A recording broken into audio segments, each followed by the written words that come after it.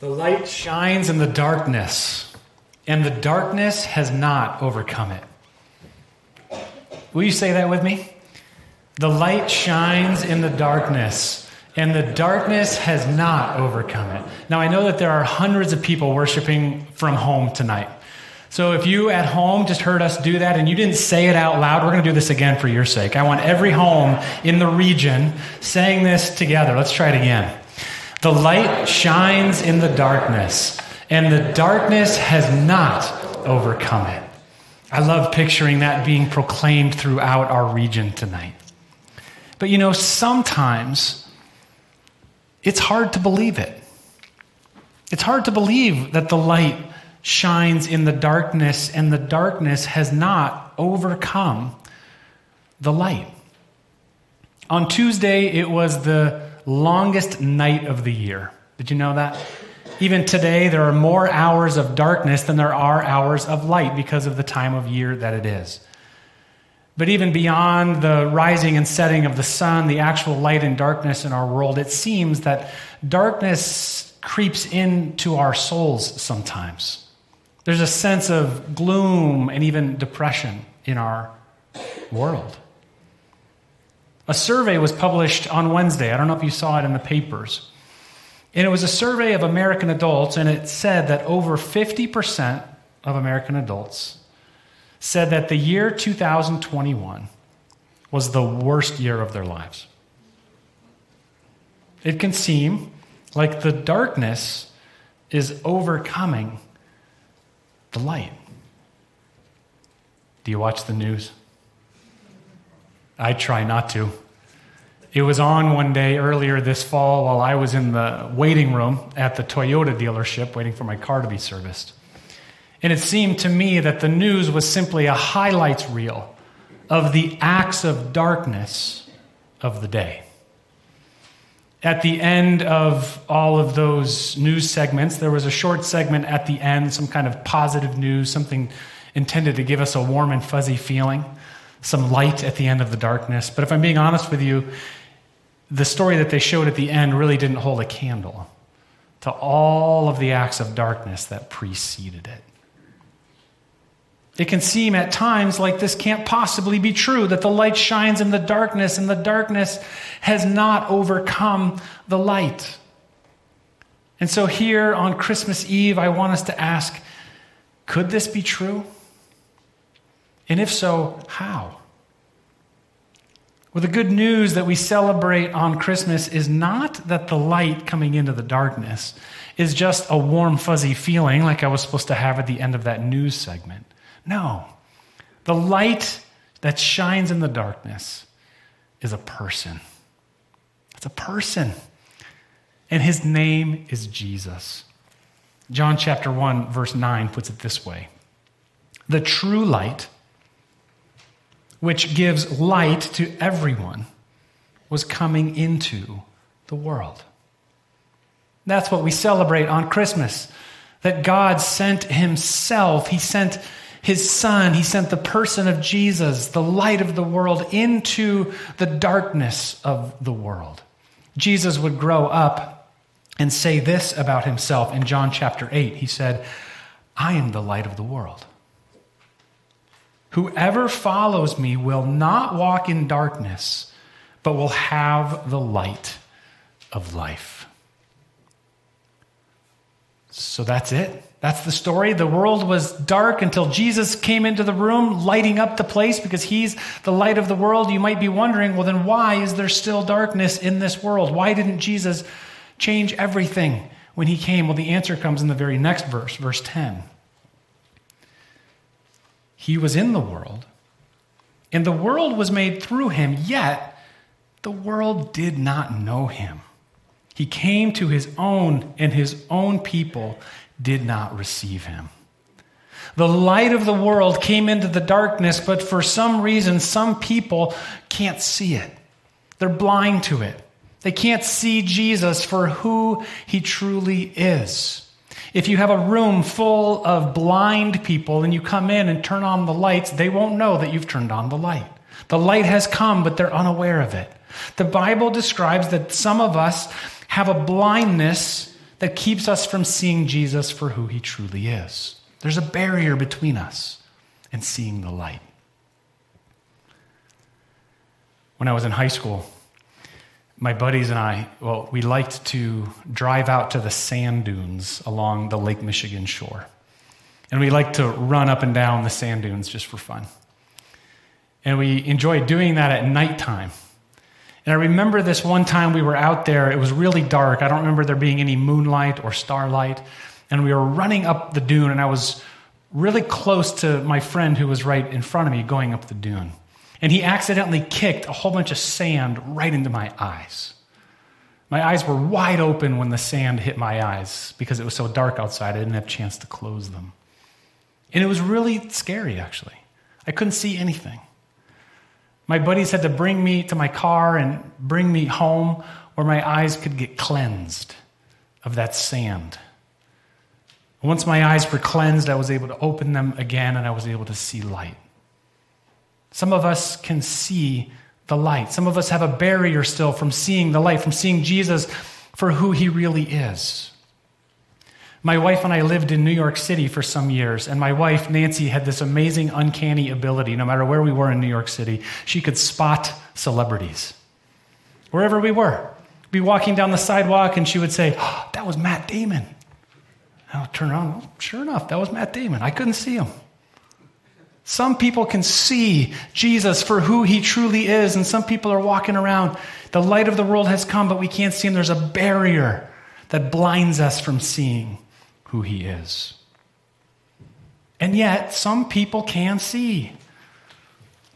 Verse 12. But to all who did receive him, who believed in his name, he gave the right to become children of God, who were born not of blood, nor of the will of the flesh, nor of the will of man, but of God.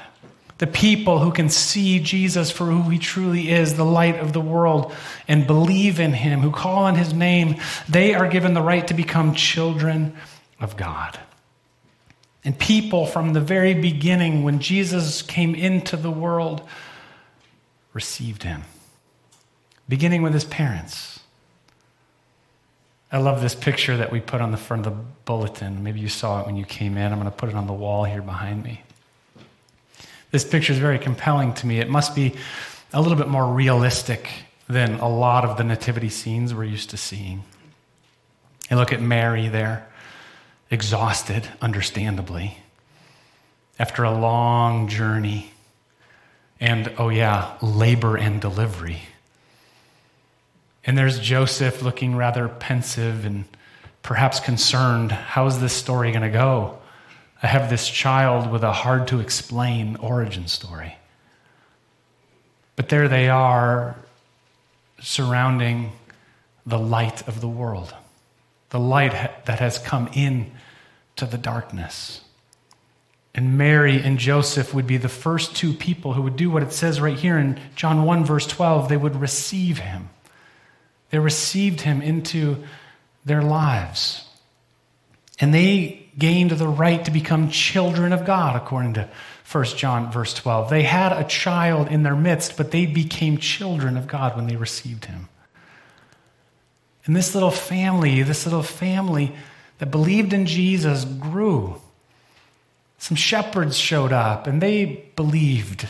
They received Jesus. They praised God. Some wise men came, and they received him. Jesus would grow up and he would form a group of disciples who received him, who believed in him, whose eyes were open to see Jesus as the light of the world. And that group of disciples made more disciples, and the family grew and it grew and it grew.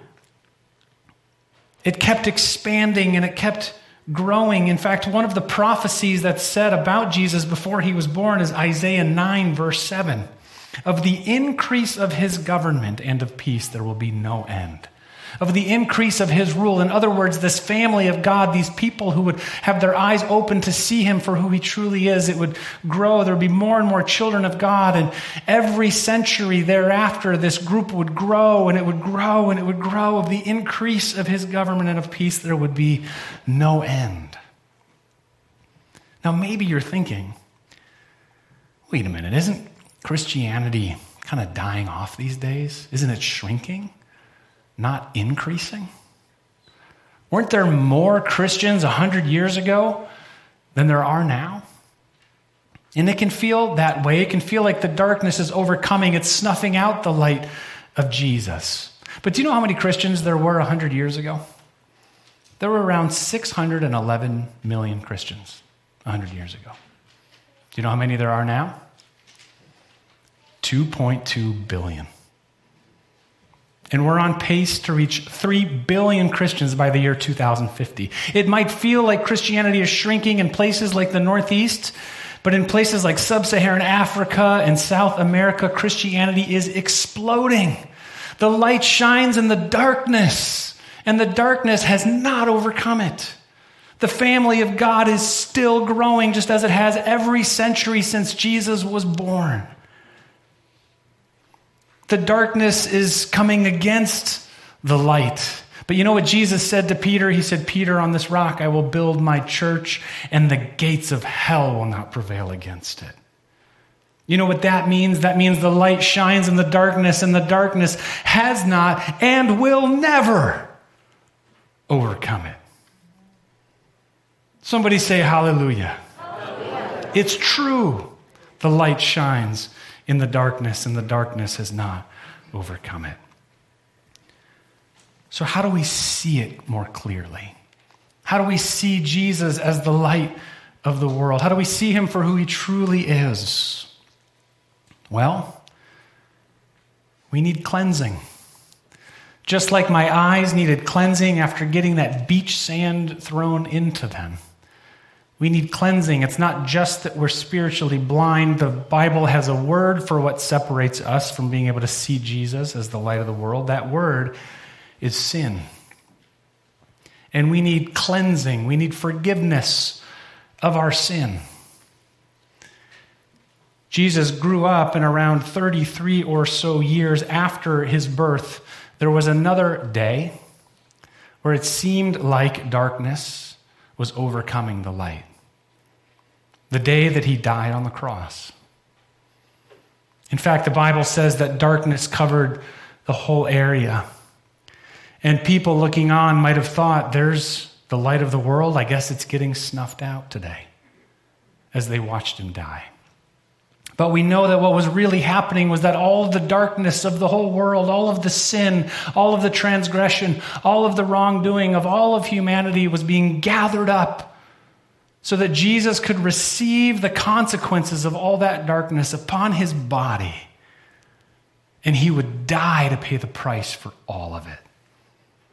Though it looked like a dark day, his love was shining brightly.